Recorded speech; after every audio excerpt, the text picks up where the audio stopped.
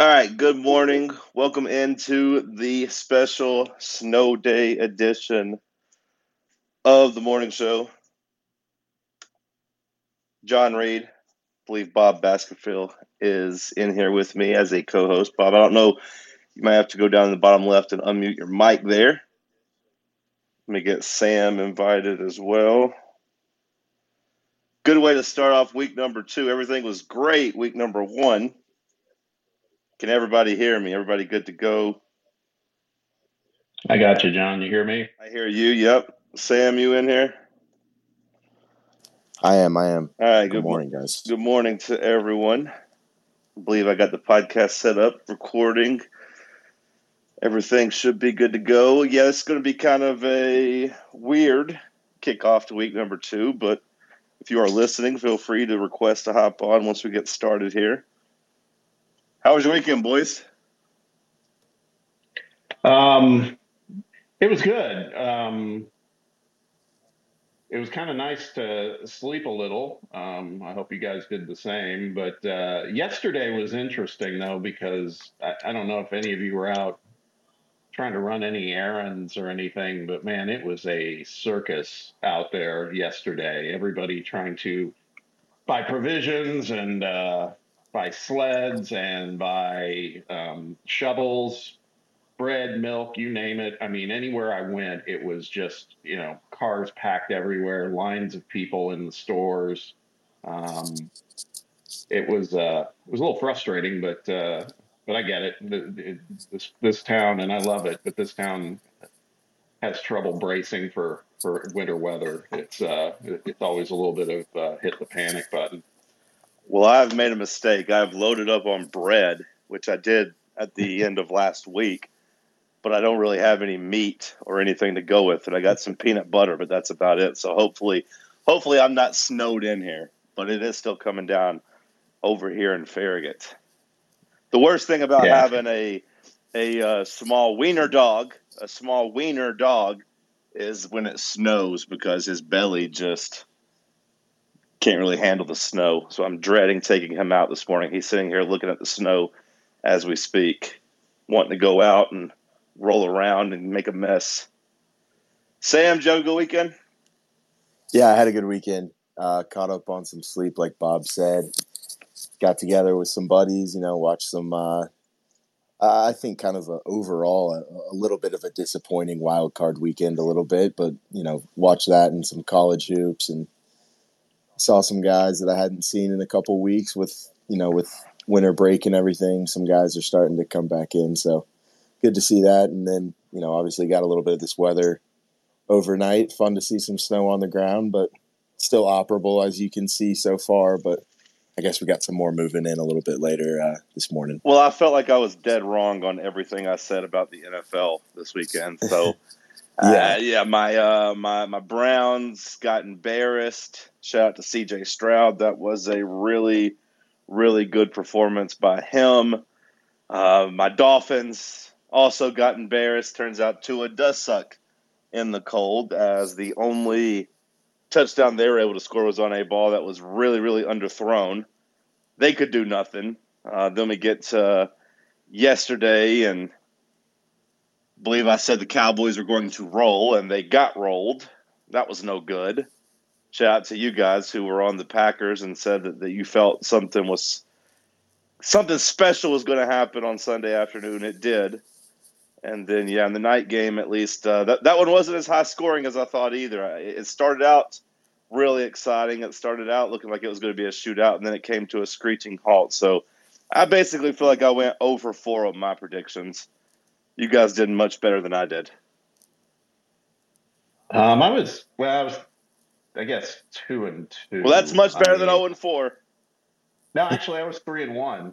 No, it wasn't 2-2. I thought the Rams were going to beat the Lions last night, and but I did. Yeah, I got Packers right, I just, as entertained as I've been by the Dolphins this season, I just didn't have a whole lot of faith in them going into Kansas City, and they proved me right. But I can't imagine anybody saw what was coming in that Houston Cleveland game. I mean, that was incredible. And it's it's just amazing to me to see, like, if you can imagine too how much cap space Houston has. I'm thinking ahead to next season, and it's kind of the effect that John, you and I are NBA guys, and I'm a Pacer guy, and Tyrese Halliburton is a guy who, Pacers have a lot of cap room, and there's a lot of free agents next year. The rumor is, the way the Pacers want it to be is, hey, come play with this guy, and there's some interest, at least, top line, and I would say that that's definitely going to be the case in Houston next season. If you can imagine, they've already got Tank Dell and Nico Collins, but I mean, you got that guy leading your team and throwing the ball to you. You probably want to be a part of that. Yeah, the Texans, I begrudgingly must admit, are set up very, very well. I remember kind of not laughing at them, but just being like, wow, they're going all in for CJ Stroud. Okay, that's good. And then, wow, they're going all in for Will Anderson as well. Let's see how that works out. And it turns out it's worked out very, very well. We'll get back to the NFL a little bit later. I do want to talk about some good news, some news that makes me feel good instead of focusing on my 0-4 NFL predictions. Let's talk about my boy Dalton Connect, who in the second half down the stretch was completely nails again as Tennessee. It was a tale of, I guess, tale of two halves, or not even that. It was a tale of three different types of runs where Tennessee gets out to an early lead. Looks like they're going to run away with it. I believe, Zakai steal and layup. That was the point where you're like, okay, this is going to be easy. And then all of a sudden Georgia starts hitting threes, and you go from up 14 to down 6, 7, peaking, of course, at 11 before Tennessee is able to close the door. Finish off on a 21-4 run. Bob, what were your thoughts as Tennessee, I guess, struggled, and then dominated down the stretch to beat Georgia? Well, stating the obvious, that was a hard game to watch. I mean, it felt, using your term, the vibes felt really good in the first half. With like 4 minutes to go, Tennessee had a 14-point lead. Probably could have been more. They were turning the ball over quite a bit, namely Zakai was. And then Georgia made their little run at the end of the first half, continued it at the start of the second, and they were absolutely unconscious. At one point in the second half, I think they were 9 of 13 from three, over 70%. I mean, I just kept believing that couldn't continue, and it didn't. And to your point, then Dalton Connect happened. I mean, he obviously had a great game, but he took over there in the latter part of the second half. And it was great to see. The other thing I was happy to see was that Barnes made some adjustments. Better late than never, but the defense tightened up once he pulled Josiah, brought in Meshack, and all of a sudden they started pushing Georgia, away from the basket, pushing them out further and further. It felt like Georgia was always near half court every time they crossed the line and couldn't get much further. That was a big difference. I think the one most troubling thing I saw, and it was kind of a microcosm for how I for a minute thought the game might turn out, was when I think it was that kid Demary on Georgia. He broke down Santee on the dribble, got past him, and then dunked in Josiah's face. And it's like, okay, those are our two leaders, and they looked kind of helpless there for just a split second. And that's when that was a moment when I was like, man, this isn't going to work out, is it? But then finally things turned, and Zakai got better in terms of taking care of the ball. And Adu, by the way, was as important to them winning this game as in a different way as Connect was. Obviously, Connect, that offensive dimension is so critical for us. We don't have it without him. But Jonas, I thought, played really, really well. 15 boards, 5 blocks, played, I think, 35 minutes. He played the entire second half. So there were some promising signs, and then just what we have to remind ourselves is, winning on the road in the SEC is hard. We saw it for Kentucky and Arkansas this weekend too. It's tough. We got to expect that, and I'm just glad they persevered and won, because in the past couple of years, that's a game they would have lost, I think. Well, yeah, let's start breaking down those points one by one. We'll start with disappointment. And, yeah, I was disappointed at the way Josiah responded to a bad game against Mississippi State. He followed it up with another bad game where he was essentially, benched down the last, stretch. And the team went on a big run without him, and Meshack looked better. You're right. Shout out to Jonas.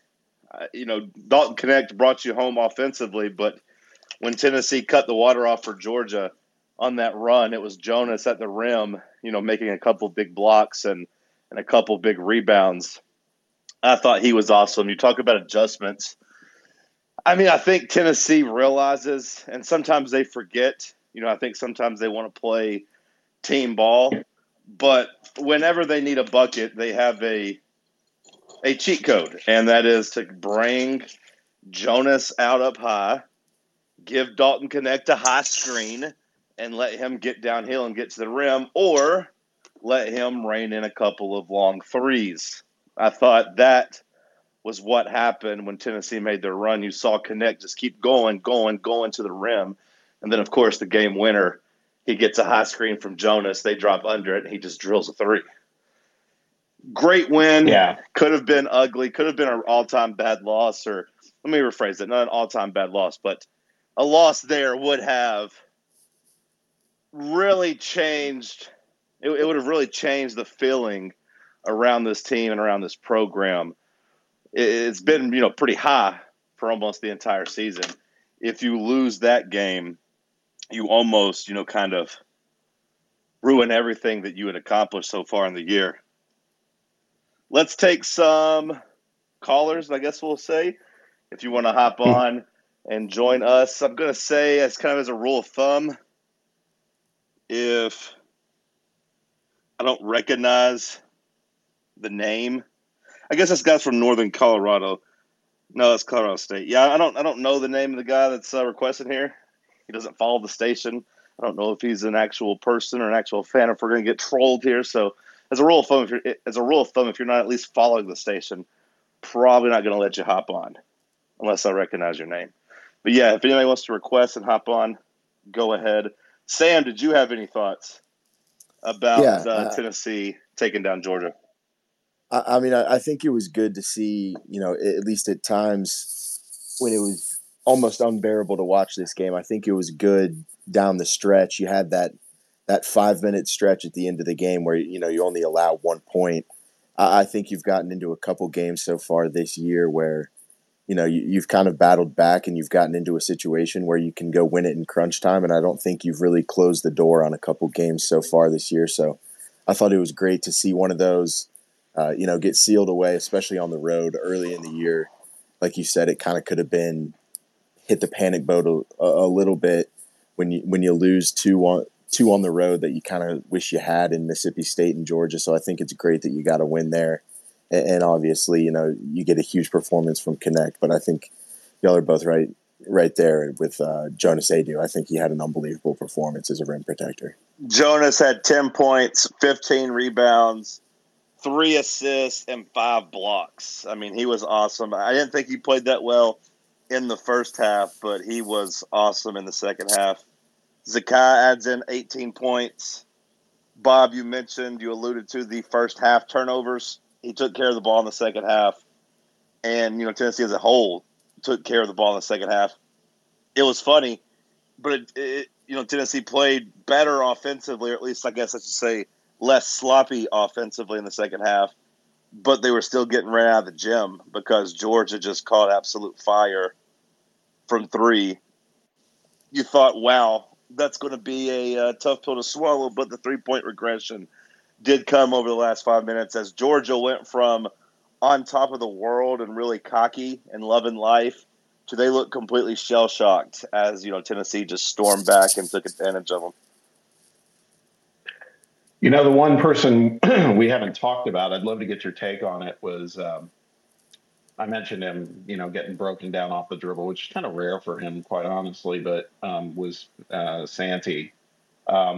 6 points, 2 boards, 3 assists, but also was a plus 16. And again, I think my biggest complaint with Santiago.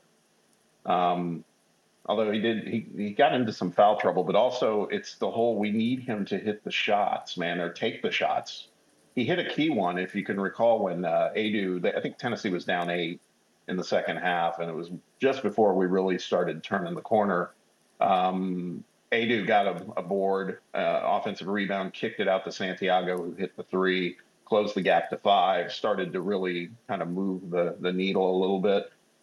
We need more of that, particularly given the way, again, another frankly disappointing performance from Jordan Gainey. So we need that perimeter shooter at least occasionally. And I sometimes think Vescovi's right on the edge to break through, and then he doesn't. And I don't know. I just love your guys' take on his performance in Saturday's game, because he's someone I'm always wanting to see succeed. It's been a rough season so far. There's been some good moments, but some bad ones too. And I don't know what to make of Saturdays. He was, again, the metrics said he performed well, but still there wasn't a whole lot to show for it. Yeah, you're down 9 points, connects at the free throw line. He hits 1 to cut it to 8, misses a second. Big offensive rebound with Jonas, kicks it out to Vescovi, who hits a 3. It was his first shot he'd hit in a while. And yeah, it makes it 75-70 with 5:36 left as Tennessee, kind of, I don't want to say started their run there, because Georgia had one of their more infuriating possessions following that, where Tennessee's down 5 and you're feeling like, okay, just get a stop, get a bucket, get a stop, get a bucket. You get a stop on a missed layup, Georgia gets an offensive rebound. They miss another layup, they get another offensive rebound, and it ends with Blue Kane, the Knoxville boy, knocking down a 3. And at that point, you're back down 8 with 5 minutes left. And it felt like it was over. But Zakai, then at that point immediately got to the free throw line and got you back in the game at 6, and you're able to kind of keep the momentum going. But as far as Vescovi went, man, I feel like he's been vital in the second halves the last 2 weeks, or the last 2 games, I should say, in terms of pressuring the ball and kind of helping create that full court pressure havoc that Tennessee has been trying to implement, that kind of helped you down the stretch against Georgia. I'm thinking back especially to the turnover around half court where the big man, falls down and travels and knocks the ball out of bounds. But Vescovi's still going to have to score points, because you're not going to be able to rely on even 18 points from Zakai. You can't ask Dalton to score 36 points. Vescovi needs to be a guy that gets you 10. I don't think it's asking you too much to give you 10, and he's just not even delivering that. So that has been really frustrating. The playmaking isn't even really there either in terms of assists and breaking down defenses to create looks for other guys. It was pretty much just a 2-man show offensively, with Jonas reaping the benefits with some open dunks and such. But yeah, Vescovi and James, that continues to be the glass half full of this team, right? If you're looking for something to nitpick, if you're looking for something to be upset with, it's that your 2 leaders, your 2 seniors, your super seniors, just quite frankly haven't been good enough. And that has to change if Tennessee's going to make a deep run. It's true. I'm encouraged to see 2 games in a row to see Freddie DeLeon on the court. He's only getting about 4 minutes in each of those games. Hopefully he's going to get a few more.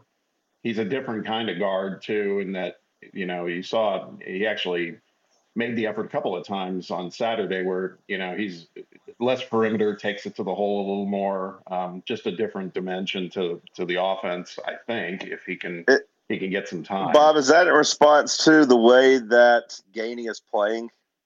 The frustration maybe with Gainey that you're seeing DeLeon? Because still only 4 minutes in this game, compared to Gainey's 14, but in those 4 minutes, he outscored Gainey. He at least got to the free throw line and hit 2. Is that in response to how much he's struggling?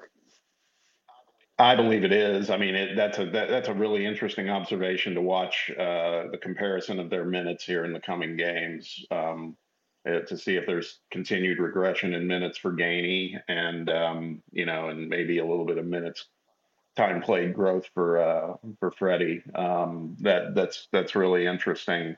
I think they need it. Again, they have to have another guy off the bench that's productive. And again, I think I'm not looking at the stats specifically on Gainey right now, but I thought last I saw he was 0 for 5 from the field again. I think 4 of those were 3-pointers.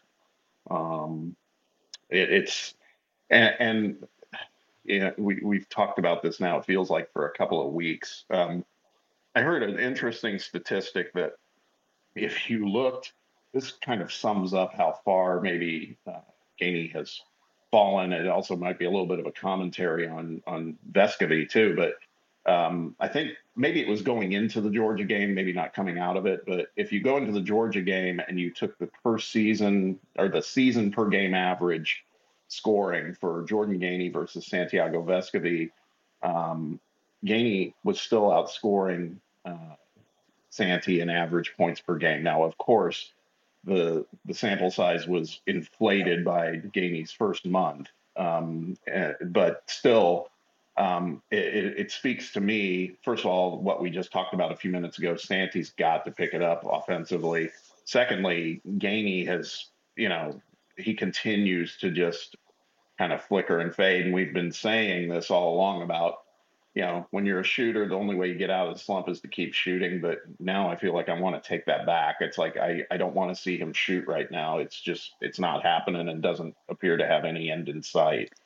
Yeah, the lack of the green light, it does seem like that light has turned yellow at the very least, because 14 minutes, only one attempt. You compare that to past games. Whenever he was in the game, he was getting up shots. Only one attempt. The point per game comparison to Santi doesn't move me much, just because it does jump off the screen that Vescovy still contributes other ways in terms of defensive intensity and team defense and such, and doing some things with the basketball. To me, it's almost like the other guys out there just getting kind of cardio when he's not scoring. He's not bringing much to the table, but maybe that leads to more Freddie DeLeon minutes. Maybe that leads to more Meshack minutes. Maybe one of these guys breaks out and hits some shots. The good news and the bad news, mostly bad news, is that Tennessee basketball does have some experience with these transfers that come in and get off to good starts and then become frustrating guys that can't score the basketball. So I do think Barnes has had a blueprint on how to approach the rest of the year. But overall, a big-time positive. It was a big, crazy weekend in terms of college basketball. Bob, I saw that you lost. Let me see if I can find the number. Basically, let's see here. Everyone, let me see if I can find the exact number, but everyone in the top 25, essentially, except for like North Carolina, lost this weekend. Number 1, number 2, number 3, number 5, number 6, number 8, number 9, number 11, 17, 19, 21, 23, and 25 all lost to unranked opponents this week. So if you're feeling bad about losing to Mississippi State, just know that you had a lot of company, because it was a crazy week of college basketball. Agree. I think it's going to be interesting to see what the polls look like when they come out. I think that the one team that did strike me as very impressive, and I think it's been happening for a couple of weeks, but it just hit me this weekend because I had a chance to watch them, is it's a team that beat Tennessee earlier in the season, and that's North Carolina. They are dialed in, man. They look very, very strong. And again, if you look, it was the CBS Sports, Gary Parrish's top 25 and 1. So it's not the official poll, but you look at it right now, 3 of the top 4 teams, those are 3 of Tennessee's 4 losses. It's Purdue, it's Kansas, it's North Carolina. Of course, we want to get over the hump and beat those types of teams too. But it just speaks to, again, really very, very tough schedule for Tennessee. The SEC's starting to prove, as we've discussed, that there's not going to be many easy games in the SEC, short of Vanderbilt. But yeah, I agree. It was a bit of anarchy in college basketball this whole past week. Really, it's been pretty amazing. So it'll be interesting to see who becomes number one. I mean, what's wild is in Ken Palm, Houston lost 2 games in a row. They're still, I think, number 1 in Ken Palm rankings, which is kind of crazy. But yeah, it's a great precursor for what we know will be just a wild March. It always is. Yeah, looking in the SEC, it was pretty frustrating to see Tolu Smith have his free throw regression against Alabama. He was pretty Right. good against Tennessee, 9 of 12, of course, in a very close game that was tied with 30 seconds left. He goes 5 of 10 against Alabama. As a team, I believe they shot 15 of 27. So they kind of crashed back down to earth as they lost I guess, by 8 points at home to Alabama. So mark that down in the SEC race. Tennessee loses at Mississippi State. Alabama wins at Mississippi State. You did get a little help from A&M, who beat Kentucky in overtime. That was a funny ending to watch because it seemed almost like, if you believe in the SEC corruption that favorites Kentucky, you could have just popped that film on basically from the last 10 seconds of regulation all the way through overtime. But Kentucky only scores 3 points in overtime as they lose to A&M. And those are pretty much the only two noteworthy games if you're looking at Tennessee's race. Auburn took care of business against LSU at home. And what else? Florida, I guess, blew out Arkansas. Arkansas seems like they have some real troubles.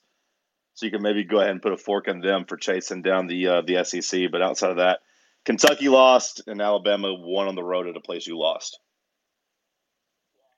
Yeah, you mentioned, and Auburn is talk about another team that's dialed in. I think 9 in a row they've won, and Bruce has got them. They've got them playing great. And again, just referring to Ken Palm, there's in the top 8 now. There's 3 SEC teams. 2 of them are in front of Tennessee. Auburn at number 4, Alabama at number 6. Tennessee's dropped a smidge in Ken Palm to number 8, but still, strong positioning nonetheless. Anecdotally, Wisconsin's number 9 in Ken Palm, so that win's becoming more and more significant for Tennessee. But um, I think that it's just it's going to be interesting here in the coming weeks. This coming week for Tennessee is really interesting. Obviously, you mentioned Florida blowing Arkansas out. I'm not sure what to make of Arkansas at this point.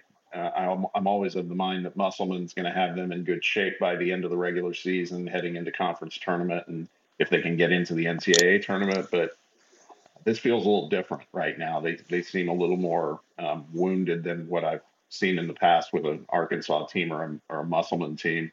So we got Florida tomorrow night, and then Alabama comes in here, and we just know that'll be a war. They're 5 losses, but again, their Ken Palm ranking at number 6 says a lot because they take on all comers, and that's going to be a great game to watch. I just hope Tennessee's ready to. It's a different type of game when it's at home for Tennessee, it seems. So we'll see soon enough, but there's definitely the conference is a gauntlet.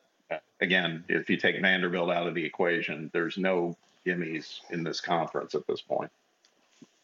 Yeah, we said it on air, the morning show, every day on Fan Run Radio from 7 a.m. to 10 a.m.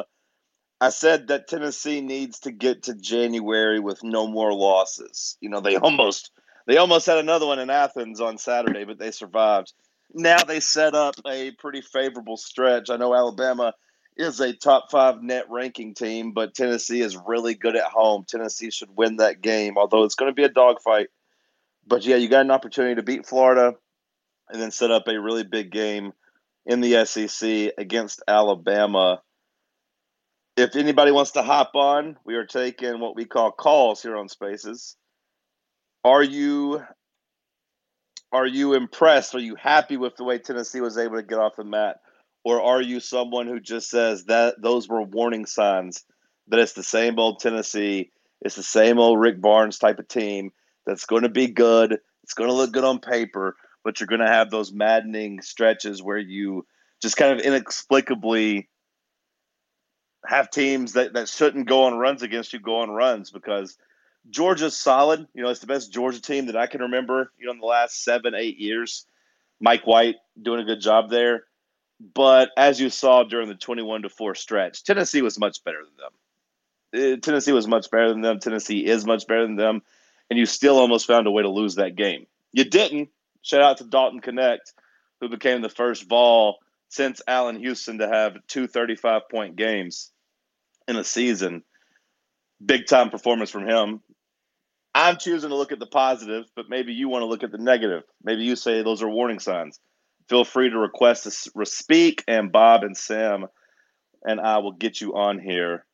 Bob, I got to be honest. I am more struggling in terms of fatigue and time of day than I did all of last week. I don't know if it's a snow day and me going back to my inner childhood or what, but I agree with what you said. This is a little bit of a sleepy morning for me. You know what? It's funny you say that because I think I said it on Friday. I think I was feeling good. I was like, I think I've turned the corner pretty quickly. But then last night happened, and not only did I, we started this an hour later, and I treated it like you said, like I was in school. Like, man, we got a snow day tomorrow. I was up. I watched the entirety of the Rams Lions game, and then I decided I'm also going to watch the premiere of True Detective. So I was up, a little bit past midnight, and still early wake up call. And this morning I was like, man, why'd I do that? I was like, I guess snow day. I can sleep a little later today after we do the show, but. Yeah, I'm feeling it a little bit this morning, and I think you're right. I think some of it is I was just getting into a routine, and it just got jostled big time with What the was weather. the premiere of True Detective good? I'm sure it was. I'm sure it was Yes, slow, it's but very. slow and deliberate. But It was slow, and it feels right off the bat. It's about as dark as any of them that I have seen right out of the gates. Now, and I'm saying literally and figuratively. First of all, it's taking place in Alaska, which is, and it's taking place during their part of the year where, they have how many, like almost 24 hours of dark, so that's happening. But it's tonally speaking, it's, man, I don't even know what to expect right out of the gate. And it's good. And Jodie Foster's, you can just tell is going to be a home run right off the bat too. She is fantastic in the first episode. So yeah, it'll be a good one. I'm feeling pretty confident about that. But yeah, it was one of those where I was like, God, I stayed up to kind of get into this kind of dark, somber mode before I go to bed. Probably not the greatest play, but I couldn't help myself. I needed to see it. I made it to the end. We'll get back to sports here in a second, but I made it to the end of The Curse. I watched the finale of The Curse, and I got to say, Bob, I got to the end, and I felt like I had been trolled by Emma Stone and Nathan Fielder. So I don't know if Well, you've caught up on it yet or not, yeah. but No, I have not watched it, but a friend of mine did and just said, we were at dinner on Saturday night and he said, did you, yeah, because he watched it ahead of time like you can do with Showtime. And I said, he asked if I'd seen it. I said, no. And he goes, yeah, you'll have to get back to me after you see it. He goes, I was, as he put it, he goes, a little disappointed. And that's all he said. So yeah, between that and what you just said, I'm definitely going to check it out, but my expectations are not a high. little disappointed was the theme of Super Wild Card Weekend. I feel like, inviting 7 teams to the party from each conference leads to potential of, leads to more matchups. And with more matchups, you're bound to get a couple of stinkers. That was kind of the theme of the weekend until last night. It was a close game, 24-23. You talked about the Lions, the Rams. It looked like it was going to be a shootout. But then the second half, it came to a screeching halt, only 9 total points. And to me, the takeaway is just, man, McVay in his game management continues to kind of hurt the Rams. I know he's won a Super Bowl, but outside of that, the wasted timeouts, the management in terms of what they do down the stretch kind of reared its head because they found themselves with only one timeout having to punt the ball. You can argue about whether or not they should have punted on 4th and 14 because they didn't get the ball back, and Stafford is left sad on the sideline like he was most of the time he was in Detroit. Goff came out on fire. I believe started 15 of 16. I felt good for him to beat McVay, kind of as he was cast aside. I know the Rams won a Super Bowl, but if you're Goff, hey, at least you beat them head to head. And now, thanks to the football gods and karma, they get to host a round 2 game, either against Philadelphia or Tampa Bay, because the Cowboys absolutely got destroyed. Which one of those stories, the Cowboys losing or the Lions finally winning after 30 years, which one meant more to you? Definitely the Lions. I've just come to expect it with Dallas, what we saw yesterday, although I didn't think I would see it as profoundly bad as it was. I mean, I know they closed the gap on the score late in the game, but that was pretty much mop-up time. The Detroit story, I've been, ever since Detroit was the subject of Hard Knocks, not this past season, but the season before, I've found them to be a very easy team to like, from my perspective. Love Dan Campbell, love that team, and I know and I've got enough friends who are Lions fans in the Midwest. I know their story, and you just nailed it. 32-year drought for a playoff win. To me, that was the biggest story. Goff, first quarterback to beat his former team in the playoffs in 28 years. Last person to do that was Brett Favre. And I just think that, to me, that is the story. And now they have a home game coming up, and so they are one win away from having a chance to play for a berth in the Super Bowl. So it's a great story. Yeah. Dallas it's just a joke right now. But yeah, ahead, no, I was John, going to say, I thought you were doing Detroit there, but I was just going to talk about Dan Campbell just because he was a guy that was kind of seen as a punchline. I think when he was hired by Detroit, he had the quote about, going after players' kneecaps and biting, if you knock me down, I'm going to bite your leg and bring you down with me, or whatever the hell he was talking about. And he was thought of as kind of a goon, but he developed and apparently is just what everyone thinks that Mike Vrabel is in terms of the former player who can connect with players, that's very tough, that's going to be aggressive, because that was pretty much the message all year long coming out of Detroit was just aggression. With all the fourth downs, the 2-point conversion at Dallas, they were just going to go for it, and be the aggressor. And you saw that mentality, kind of carry them to the division championship. And, it carried them to a win last night. And I like the quote that, started circulating of him saying he loved Detroit and how it reminded him of Texas, just because they just work hard and they want their teams to do good, and how it resonated with him and how much he wanted to win for Detroit and how he fell in love with the city whenever he was a player there.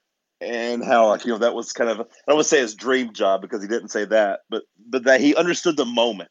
And he didn't shy away from the moment and what was on the table in terms of trying to bring a franchise that had been a punchline. He said the city of Detroit's a punchline when it comes to, how people view the city. And he said the franchise is a punchline and how people have talked about the franchise for the last 30 years. And I thought it was pretty cool that they got to win. I found myself, kind of wanting Stafford to score, to take the lead, just to see if the Lions could do it and add some drama. But at the end of the day, I do think that's a fan base in a city that deserves to win, and I'm glad they did. And no matter if it's Philadelphia, who's kind of a train wreck, and now A.J. Brown's out, or if it's Tampa Bay and a hobbled Baker Mayfield, I'd imagine Detroit's going to be at least a field goal favorite next week in round 2 with a chance to go to the NFC Championship. So crazy turnaround there for them. I do think they're the feel-good story coming out of Wild Card Weekend, unless you're just a Cowboys hater. If you're a Cowboys hater, you got plenty of ammunition to do some hating, because that was an all-time bad performance by Dak Prescott. That was an all-time bad performance by Mike McCarthy when it came to the way they were running their offense, especially on second downs early, when he just kept running the ball, and kind of neutered his number one offense. It was what everyone had been waiting for, the lights to get bright and to see what the Cowboys would do. And I think in the back of their mind, even Cowboys fans knew what they were going to do when it got bright. and they delivered. They delivered in the worst way as they got absolutely embarrassed by Jordan Love and the Packers.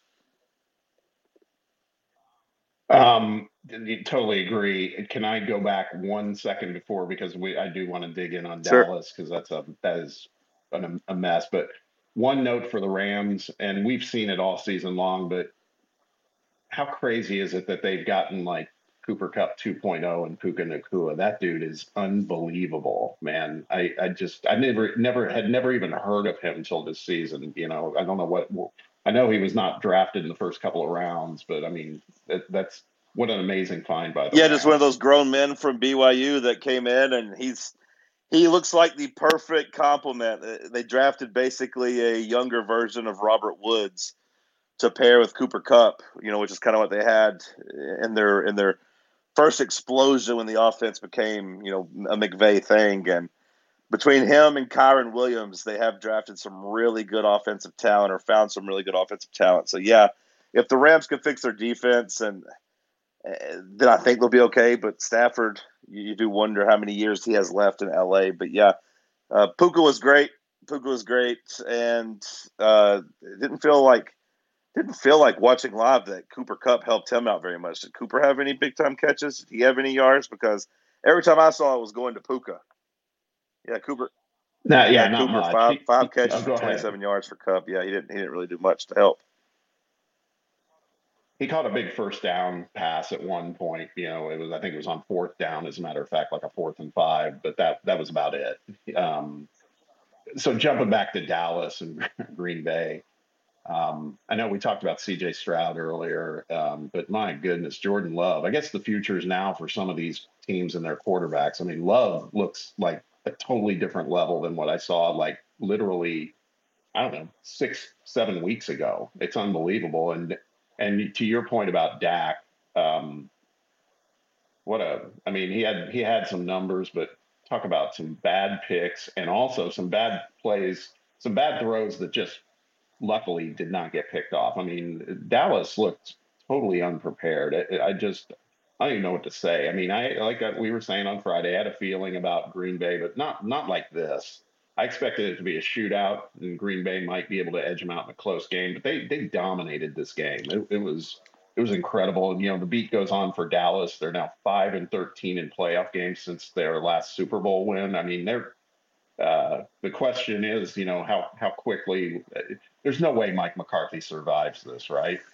I can't imagine. On one hand, he's won 36 games the last 3 years. Dallas only trails Kansas City in terms of like regular season greatness over the last 3 years since McCarthy took over. On the other hand, the Chiefs have, of course, won a Super Bowl in that time, and the Cowboys haven't made it to the conference championship round. They extend their streak 28 seasons now since they have even made a conference championship. The Detroit Lions are one win away from a conference championship, and the Dallas Cowboys haven't done it in 28 years. Yeah, I don't care at all about Dak's numbers, 3 touchdowns, 400 yards. I don't care. He played terribly on Sunday, and he is a big reason why they lost, just because they dug such a hole. Dan Quinn must have been packing all week to take the job in Seattle because he didn't bother to have any type of defensive game plan. That was an absolute abysmal performance by them. Stephon Gilmore got embarrassed. It felt like Micah Parsons had one play that he almost made, but Jordan Love was able to make a throw down the field in the face of pressure. But you ask about McCarthy and that tenure coming to an end. If you're Jerry Jones and you have Bill Belichick out there, and you have Mike Vrabel out there, and you have Jim Harbaugh out there. Jim Harbaugh, by the way, apparently set to interview with the Chargers today. If you're Jerry Jones, you kind of got to make a move, or at least strongly consider it, just because if it didn't happen on Sunday against that Packers team, how can you actually expect McCarthy to go out and win a Super Bowl, which is all that you're after right now, is win a Super Bowl? You have to know McCarthy's not the best option there. Yeah, I agree with everything there, and we just know with Jerry Jones, we've seen it. History clearly indicates it. And he wants to win, and Just to be blunt, I mean, Jerry's getting up in years. He's not going to be there forever. He wants to get to a Super Bowl, win a Super Bowl. It's not happening in this current regime. They've got a lot to think about. And so, to your point, also, it's rare that there's this many top tier candidates available at the moment, and those won't be available for long either. So I don't know. I think we'll see something. If something's going to happen with McCarthy at Dallas, I think it's going to happen pretty quickly. So next couple of days will be interesting and pretty telling. Sam, you're back on with us. Any thoughts on yesterday's and last night's NFL games? Yeah, I mean, I was when we were talking about a little bit of that Cowboys Detroit game, I was going to kind of circle back a little bit to, I think that Dan Campbell kind of gets a lot of that flash, and I think it's deserving, and he's done a great job building that team up and building that culture. But I think their GM Brad Holmes has kind of flown under the radar and really done a great job, I think, in terms of landing some really big name guys in terms of kind of coming off of that Stafford trade and what they've been able to do in the draft kind of here in the last couple of years as they've taken advantage of having those high draft picks. They kind of go, a little bit in the unconventional route, I think, in this past year's draft and reaching on guys like Jahmyr Gibbs and taking, Jack Campbell, guys of need. And I think it's really, really paid off for them this year. And you've seen some rookie production from them that's really impacted all throughout the year and showed up in the playoffs as well. Yeah, Gibbs was awesome. That was a pick that people laughed at, or people were like, wow, they're really doing this. And he is a big-time weapon for that offense. And when they were scoring points early, he was a big reason why they were moving the ball up and down the field. Campbell, I still don't know, if that was a good pick or not, taking an off-ball linebacker that highly. But if you're the Lions, you're not worried about any draft picks as long as you can win at least one more game and get to a conference championship. It'll all be worth it.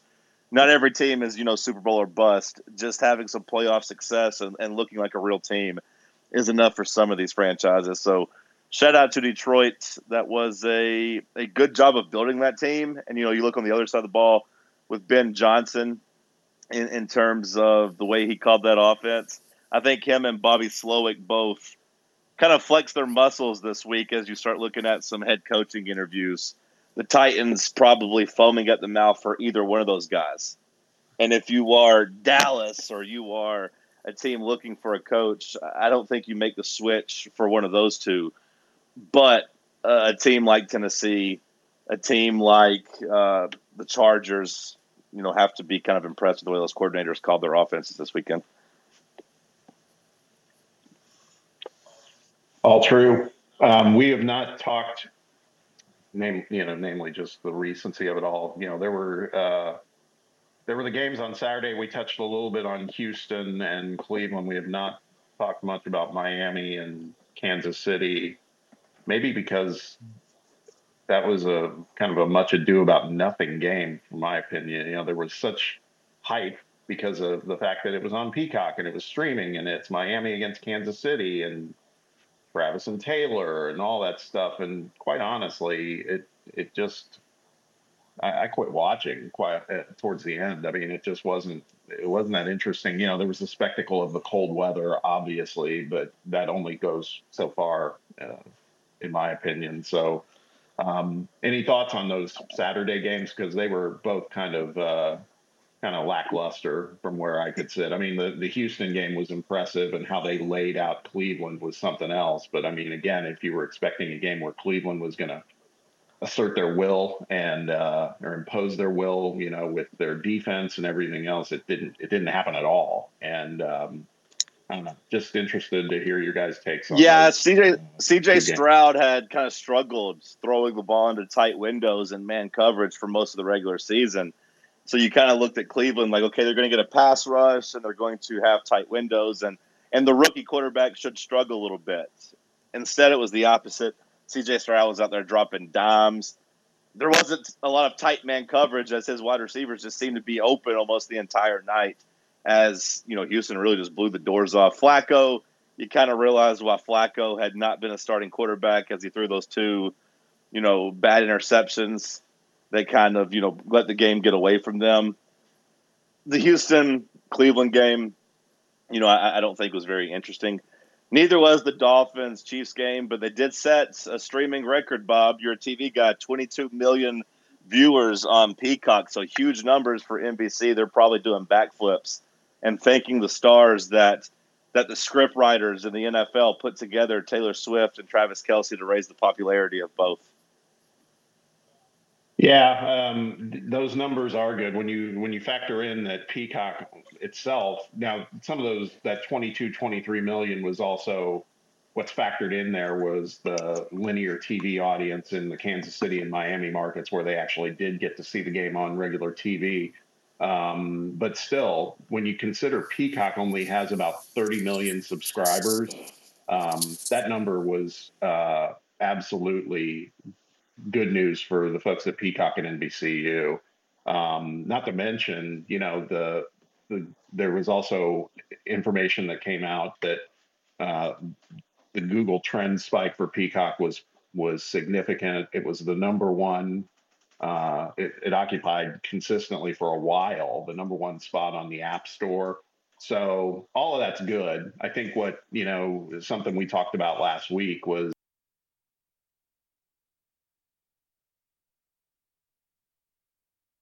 or at least a good portion of them, because there will be some level of churn. But no, I have to tell you, it speaks to the power of the NFL. It speaks to the kind of the direction things are heading, which there's a lot of consumers who don't love that. But, I'm afraid that's going to be the reality. We've already seen it happen with Thursday Night Football on Amazon now for 2 seasons. I just think we're going to see more of it. This proved that it's a pretty significant risk in terms of investment.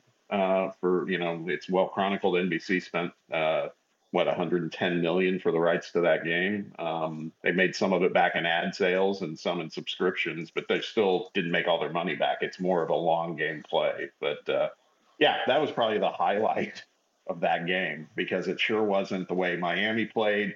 And I kind of pay attention to stuff, going on in the South Florida area, because, my son lives down there and he's become a little bit of a Dolphins fan. But the truth is there's actual chatter that's starting now. And I'm not surprised is Mike McDaniel the guy? Is he going to be able to win a meaningful game? Something we talked about last week. We knew this one was going to be tough for a lot of reasons, but they looked relatively flat. Like you said earlier, John, Tua just it doesn't cut it in these kind of conditions, and that's a reality in the NFL from time to time. So that starts to raise questions about him.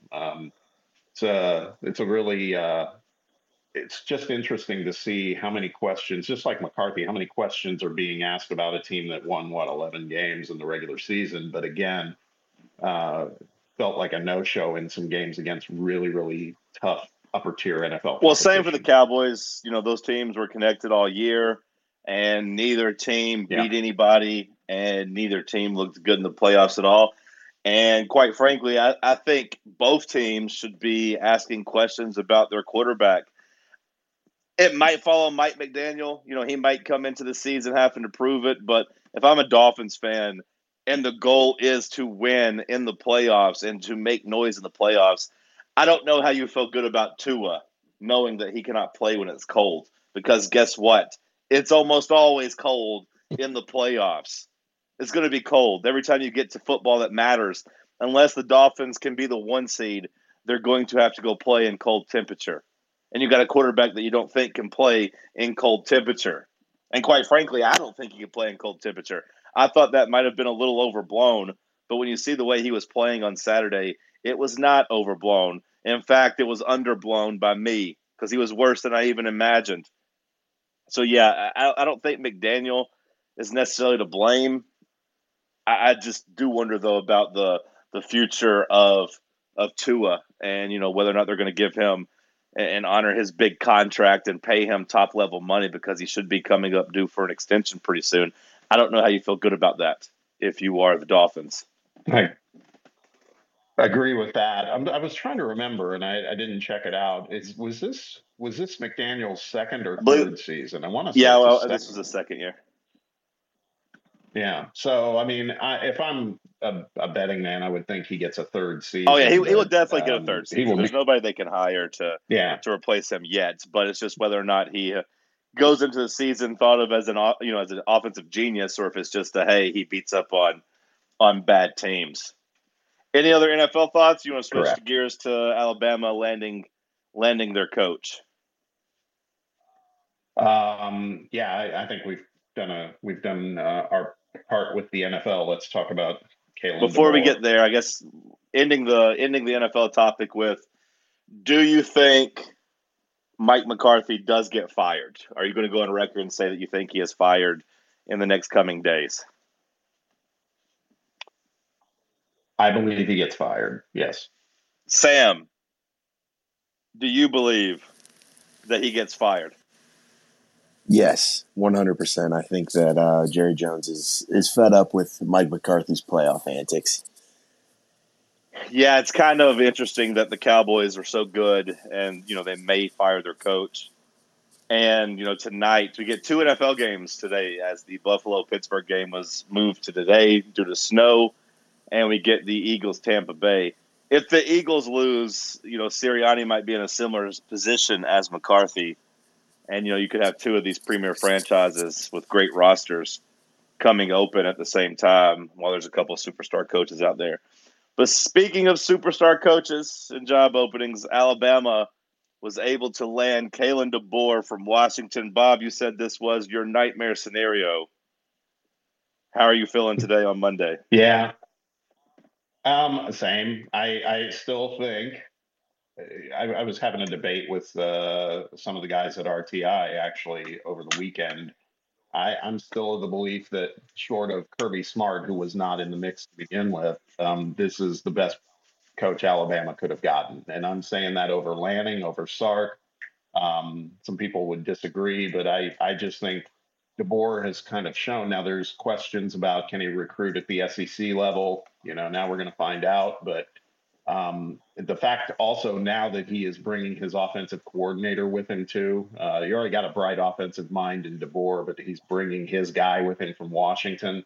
Um, yeah, look, I don't necessarily. I still see a regression with Alabama going into this season, but when I say regression for Alabama, that's still 8-4, 9-3. I think he's gonna get that thing headed in a good direction. Will it be Saban type of performance over the years? I don't know if anybody can do that, quite honestly, but I do think this is as good a hire as Alabama could have gotten. So big score for Well, them. therein lies the problem as far as I'm concerned, is that the expectation is going to be to keep the Saban thing rolling, and he's not going to win at that level. He's not. I mean, it's impossible to win at that level. Yeah. Therefore, I wonder if he is ever able to kind of appease that fan base, and if he's able to kind of solidify himself as a long-term coach, a long-term answer. I know his resume is awesome.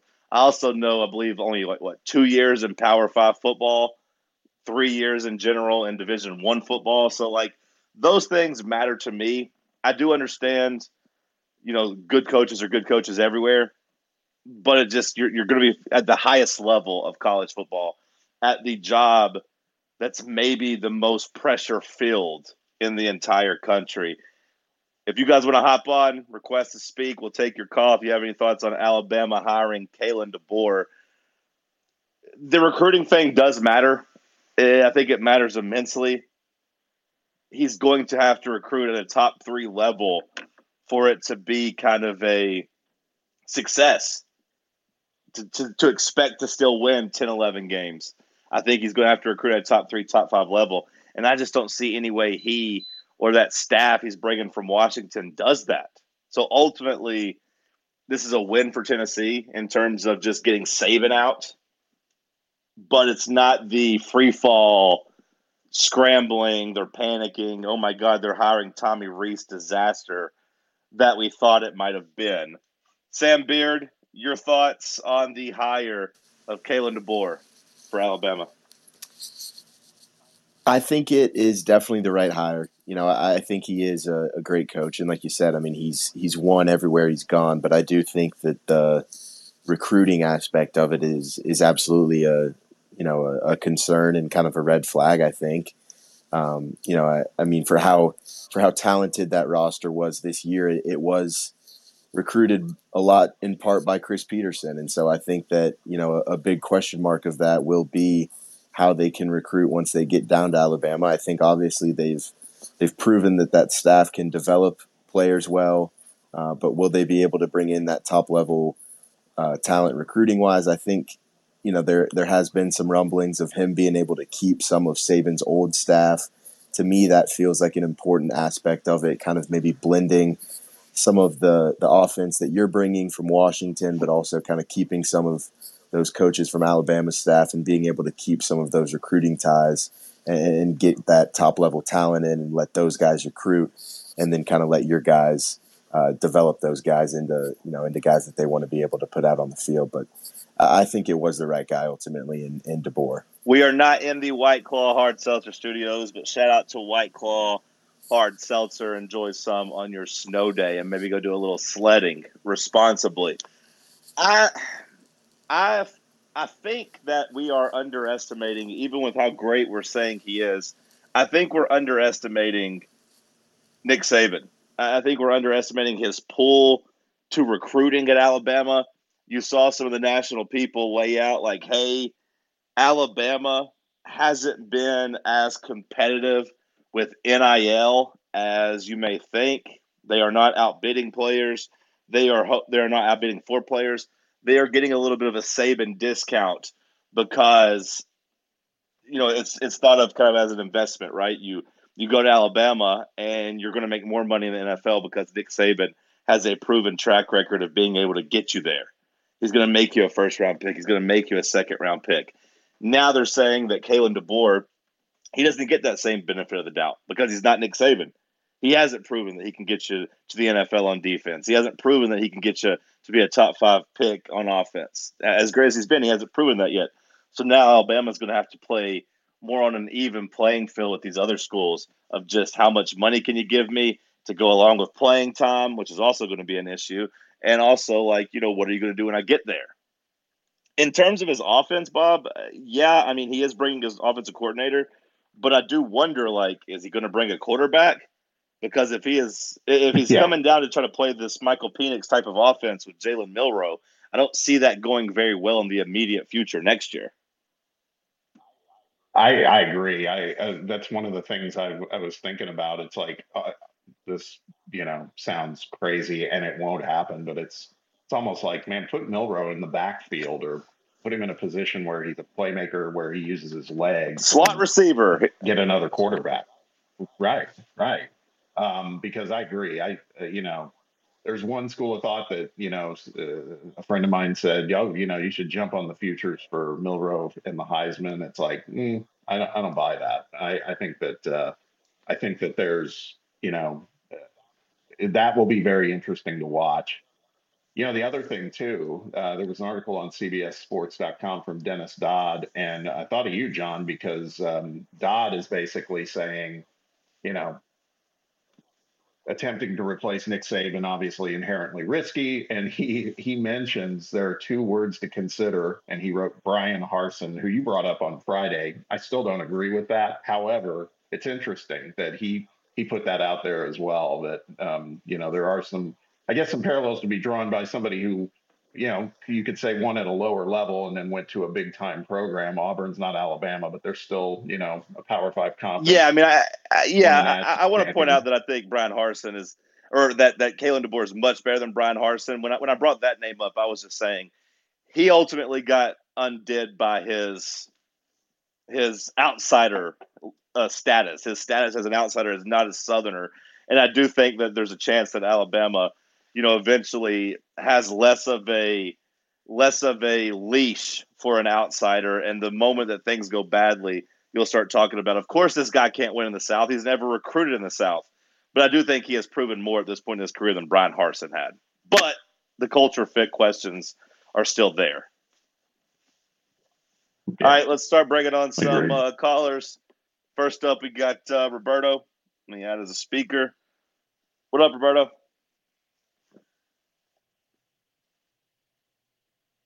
You there? There we go.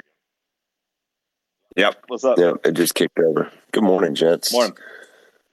Hey, man. Happy morning from non-snowy Maryville. Man, it's like, we're sitting here out in Maryville, and I'm hoping for a feet of snow. My kids have been praying for it all weekend, petitioning the Lord. And I wake up, and we have less snow than John's average BAC at a tailgate. There you go. I don't know how to feel about that. Less than 0.2 inches of snow is not great. It's not great. It's less than 0.2 inches of anything is kind of a failure. So, guys, I think maybe I'm way out in left field here, and I'm okay with that. I think it's a nightmare hire for Tennessee. I think Kalen DeBoer is the best. I think Kalen DeBoer is the best football coach in college football. He's the only one I would take over Josh Heupel. I've told people that for 2 years, a year and a half, 2 years. And there is a huge difference. I mean, Dennis Dodd is, John, if you're being mentioned in the same breath as Dennis Dodd, that's a problem. All I was pointing out was the culture fit. That's all I'm saying. Dennis Dodd, also a bald man, but yeah, he's kind of a dumbass. I'm not a Dennis Dodd fan. I wonder if he understands that going to Boise and maybe winning a conference championship versus going to Washington and going undefeated until the national championship game is the same thing. That may be the most asinine thing I've ever heard. Now, if he's only talking about cultural fit, and only, maybe. Then again, Kalen DeBoer, man, he's from the Dakotas. I believe he's from South Dakota, right? Correct. Is that right? Yeah. Yeah, we got one of those too, right? Yeah, we do. But also, we have one that cut his teeth, playing at Oklahoma and then went to Missouri and has a little bit more experience, at least maneuvering somewhat throughout the South. The furthest that Kalen DeBoer has gone is, Indiana. So, yes and no. Heupel didn't spend his whole life in the Dakotas. I believe he moved out when he was 18 or 19, right? Well, I don't know. I don't know where he went to JUCO or whatever. He ended up in Oklahoma, of course, and then coaching. Yeah. But I don't know, man. To me, it just looks. I don't like it, and maybe I'm just I'm usually a perpetually positive person. That was alliteration. Too early for that, but I just don't like it at all. If he can recruit even a little bit, he's going to win so much there. Because here's a hot take: he is a better tactical football coach than Nick Saban. Period. He is. Anyone in the game will tell you that. I'm not in the game, but I feel like that's a very steep statement. I'm not in the game, but I'm not going to say that he's a better tactical coach than maybe the best defensive mind we've had in the last 30 years, maybe ever. And Roberto, when you say tactical, specify that a little more for me. Does that mean in game? Does that mean no? In game, he's not a better coach. I meant prep and an understanding of the way new football is being played, where it's offense only. I respect John's take on Nick Saban being the best defensive football mind in the last 30 years, but I could probably rattle off 10 right now that are better. But nonetheless, let's just table that with. That's a fair take by you. Well, as I'll just say John. Nick Saban is pretty much heraldly, universally accepted as the greatest of all time. And I know that recruiting plays into that as well. A head coach, there's no doubt. There's not a question. But, being able to cheat with impunity typically helps that, John. Yeah, that's fine. He was going up against other people in the South who were cheating as well. I'm not going to act like Ohio State. I'm not going to act like Clemson. I'm not going to act like Georgia and Florida and LSU have been playing things – with Tennessee, for that matter. Tennessee. I'm not going to act like they've been playing by the book either. So, yes, maybe they were cheating, but everyone was cheating.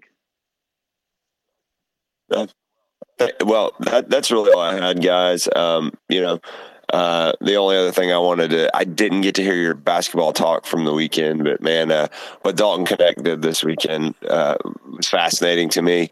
And can Tennessee go deep if he plays like that?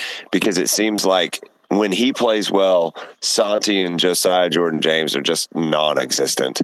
But if we can get him and Zizi playing as they are now, they could still carry us. But it's just so interesting that your two senior captains who've been there literally the longest of anybody at this school seem to be non-existent when you have those two guys, Easy and DK, take over. I mean, they just disappear. It's really strange. Guys, Appreciate have a great day. Good luck on the snow.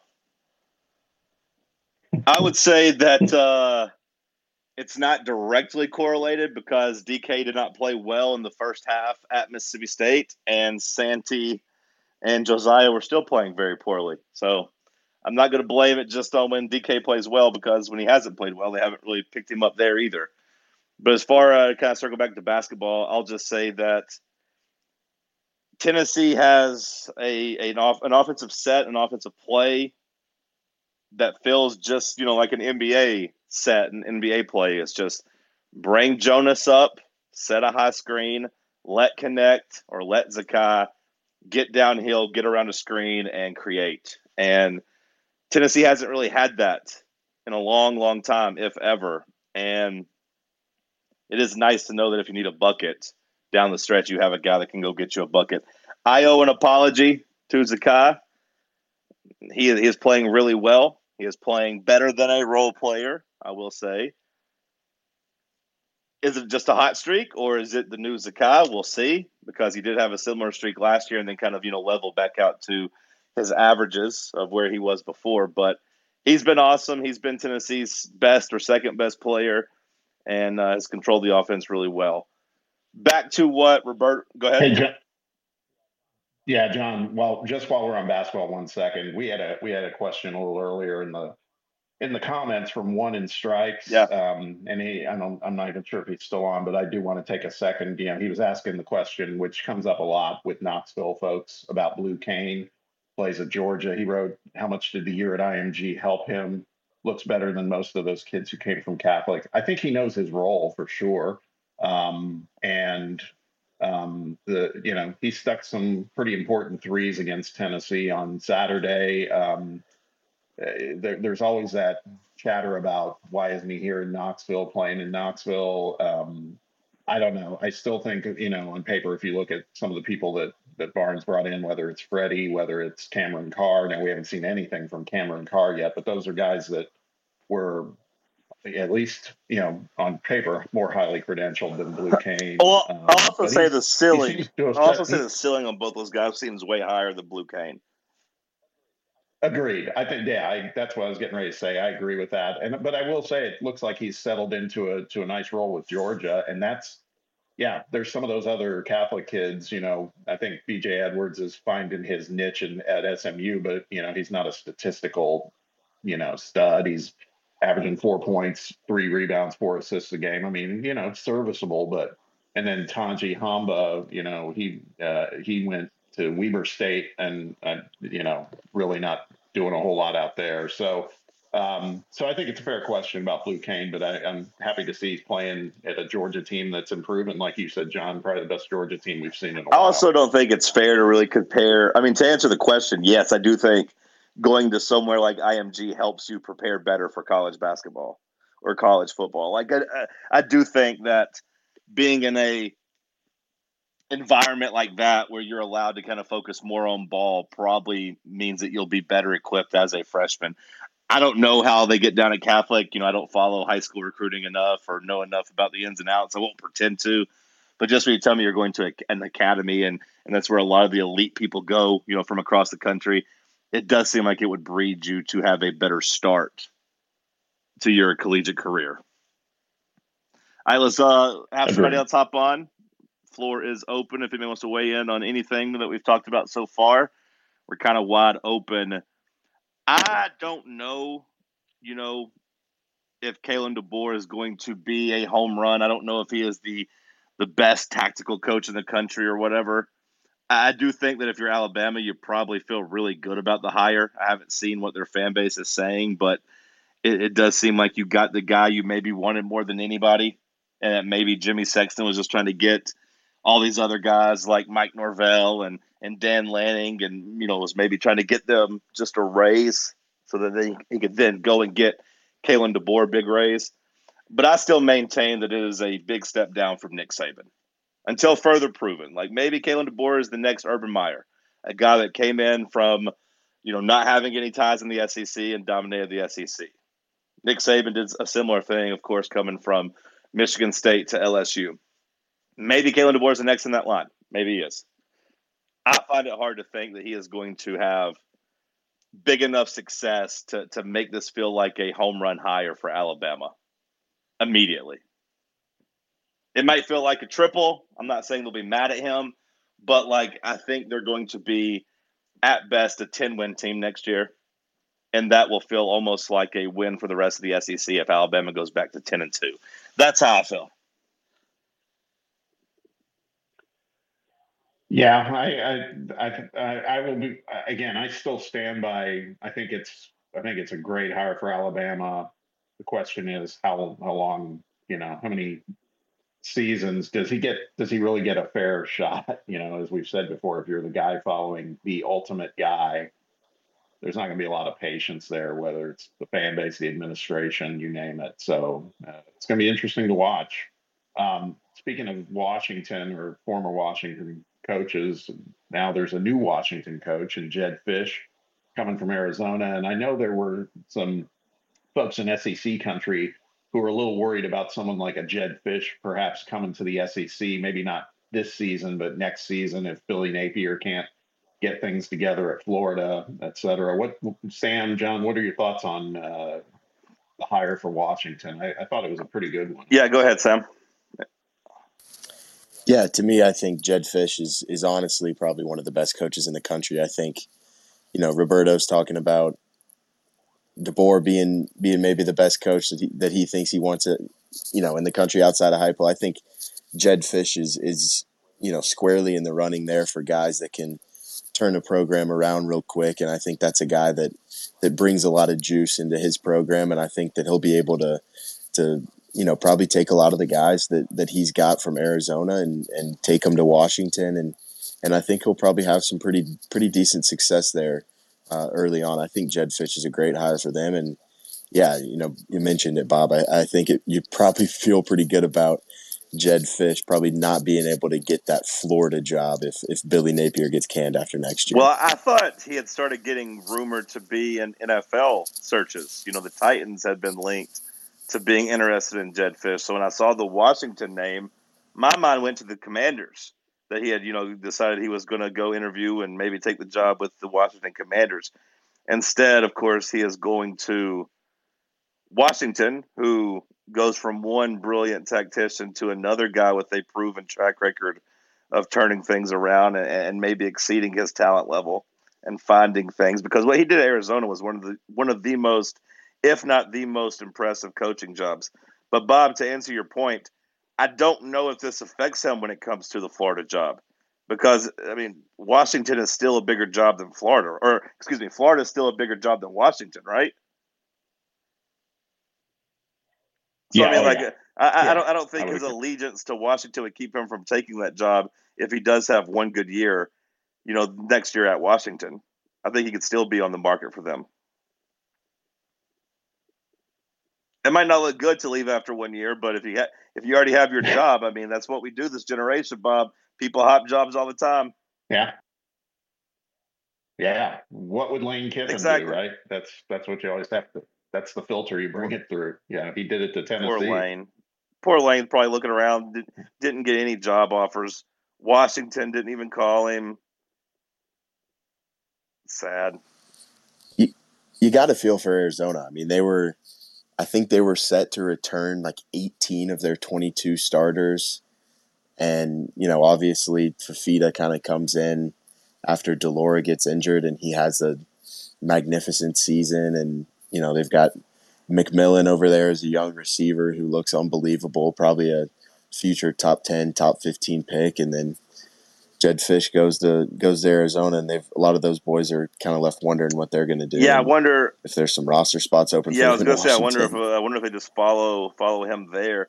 Whatever I saw said that Arizona was not prioritizing an extension for Fish, and that they weren't going to rework his contract and give him a big deal. So, if you're him, maybe that played a part into it, or maybe you would have left regardless. I don't know, but yeah, I don't feel too bad for Arizona just yet. At least as a school, the fan base, of course, to have some success and have that go away, that has to hurt though.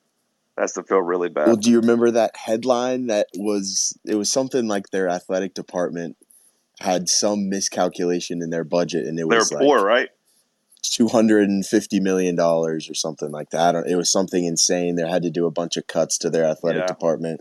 Maybe they can't afford a contract extension. Yeah, and if that's the case, of course, if you're Jed Fish, you don't want to be at a school like that. You don't want to be Right. at a school that is struggling financially and isn't able to give you money and invest in the program. So yeah, then you get out, you leave, and you go to a roster that made the college football playoff. I know they lost a lot of guys, but the prestige there maybe helps you get a boost, and you're at a better job. Because I don't think anyone would argue that that Washington isn't much better than Arizona when it comes to potential jobs. The three of us were chatting on a text thread yesterday about this very thing, and Sam, it might have been you that brought it up. I found it pretty interesting. Agree with everything John just said. There's no question if you're the Arizona coach, you get the offer to go to Washington, you take that. There's no doubt. But at the same time, now you've got Arizona moving on to the Big 12. Who gets that job? And Sam, I think you threw out is this one that someone that's got the Tennessee roots, an Alex Golish. Does he get some consideration for a job like that? And again, it would be one of those, if you have the job at South Florida and you get an Arizona comes calling, I think you take that call and you take that job if it's available. Yeah, 100%. I mean, I felt like that one felt pretty good. I mean, I think Fish really revamped that Arizona offense, obviously, and Golish is one of the great young minds, I think, in the offensive side of the ball, I think, and obviously coming from Heupel's lineage and everything like that, he turned around the USF program that was in the dumpster and got him to a bowl game. I think that would be a good look for Arizona to try and maybe go see if he wants to kind of flip that offensive around and maybe see if some of those guys If want to you're stay. Alex Golish, do you take that job? Because my reaction is that I don't think it's necessarily a slam dunk. I think it seems a little bit lagging. Yeah, I was gonna say, I understand you're moving up in conference and all that, but you're also in South Florida. You're also gonna have a recruiting fertile ground. You've shown that you can coach. You're almost better off, as far as I'm concerned, just to keep those South Florida recruiting ties, recruit well, and then wait for a better job than Arizona, because we just talked about the shape that their program is in when it comes to money. Are we sure they're going to invest in you? Are you sure that you're going to be able to win at Arizona? You just had a pretty big turnaround in year one. I think you might be better set just staying there and waiting for a job to come open. And maybe Jed Fish taking that job at Washington means that Alex Golish, after another good year, would be on Florida's radar if he was able to coach really well this year at South Florida. Yeah, Interesting. If I'm him, I want to stay in Florida. I want to stay in the South. That's very interesting. And you guys could tell me, with the new college football playoff format coming up with 12 teams, does the American Athletic, do they get an automatic spot? Just the highest ranked Group 5 team. So if they're the highest, if they're the highest ranked, yes. It's the equivalent of, okay, it's the equivalent of a New Year's Six layout. Yes, correct. Okay. Well, that's interesting because, at least, Sam, am I wrong on that, or am I right? I believe that's how it is, right? No, I think you just are the right highest ranked.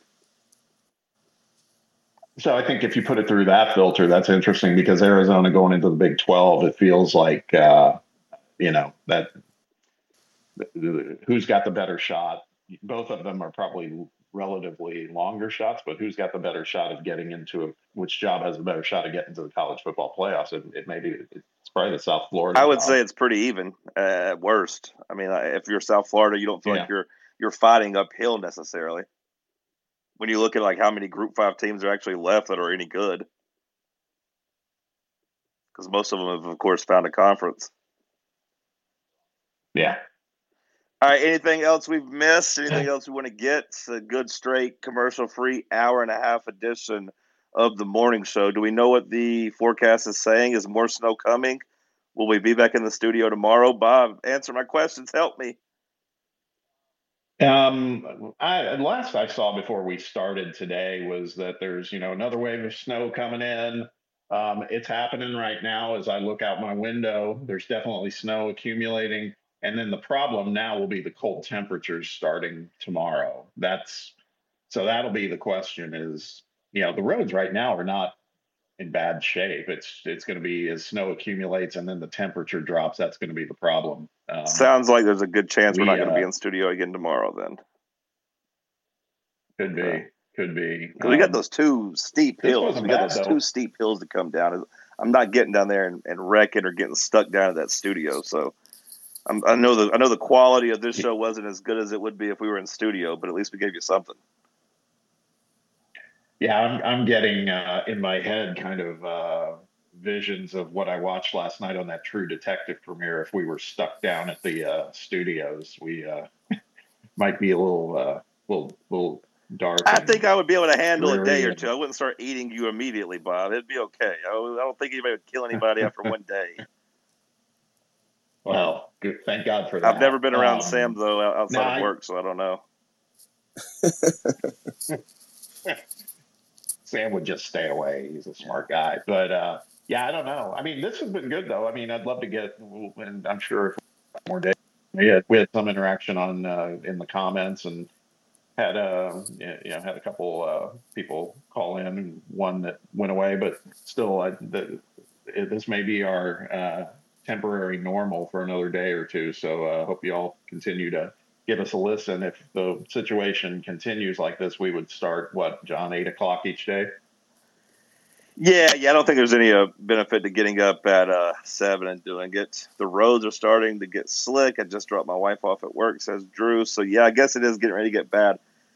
I don't have enough food here. I'm gonna starve. I don't have enough food at my place, Bob. Hey, buddy, you know what? I went to our favorite place and picked up a sandwich yesterday afternoon. It's in the fridge. I'm happy. I was debating on getting out. I was thinking, is it dumb to get up and drive to Jersey Mike's right now and risk this and risk wrecking? I don't know, but I don't have enough sandwich meat here. I need to go by the store, but it's going to be a madhouse. Well, keep an eye on the station account. I don't know what Jake's doing. Have you seen anything, Bob? Is Jake going to hop on here? Is he going to try to get in the studio? Do we know? No idea. I've not heard anything.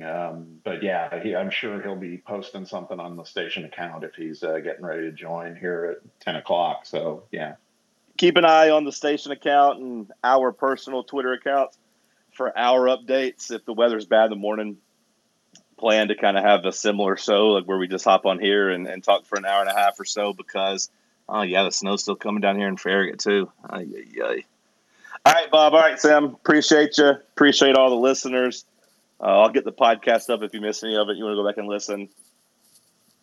Have a good Monday. Enjoy your Martin Luther King Day. Got 2 football games. Got a bunch of NBA games. That'll do it for us. Any final thoughts? No, just everybody be safe. Thanks for hanging in with us for an hour and a half. This was fun actually doing it this way. I still prefer to be in the studio, and thankfully we were texting that. Thank God this wasn't our first week last week. That would have wouldn't have been good. So again, appreciate everybody's support in week 1, and week 2 is a little funky, but we're going to keep going and keep joining us. Thank you all. Sam, thanks for hopping on. Enjoy your snow day, my friend. Yeah, All right. no problem. I'll Talk to see you y'all guys tomorrow. All right, boys. See you, bye. See you.